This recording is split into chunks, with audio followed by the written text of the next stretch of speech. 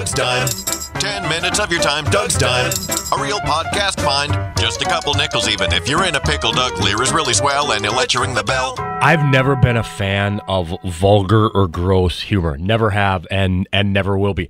I go back into the 1980s when you had some of the early 80s comedians like an Eddie Murphy or a Richard Pryor, and they had to use vulgarity to try to inject humor. And to their credit, it worked for them.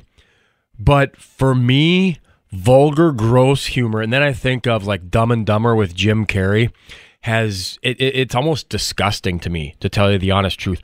I like a humor that is maybe a sarcastic, satirical. I'm a National Lampoon's Vacation. I'm an Airplane. Naked Gun, Major League. Those are the humor, the comedies that I always appreciated. And I would say the same thing like for TV. We don't watch any current modern TV. And it stands to the point that true humor spans generations. You can make teenagers laugh at a humor of the Andy Griffith Show. Kids will laugh nowadays if they see the Partridge Show. You can watch Hogan's Heroes and get that humor. I've started watching Alf, if you can imagine that. And I appreciate it now more than I did 35 years ago.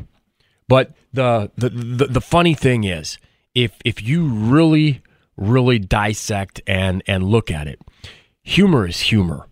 And gross is gross, and vulgar is vulgar. You can have your vulgar. You can have your gross.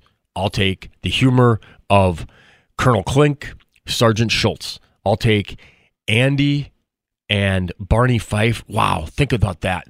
The humor of Barney Fife, please. The humor, the gross of today, pass.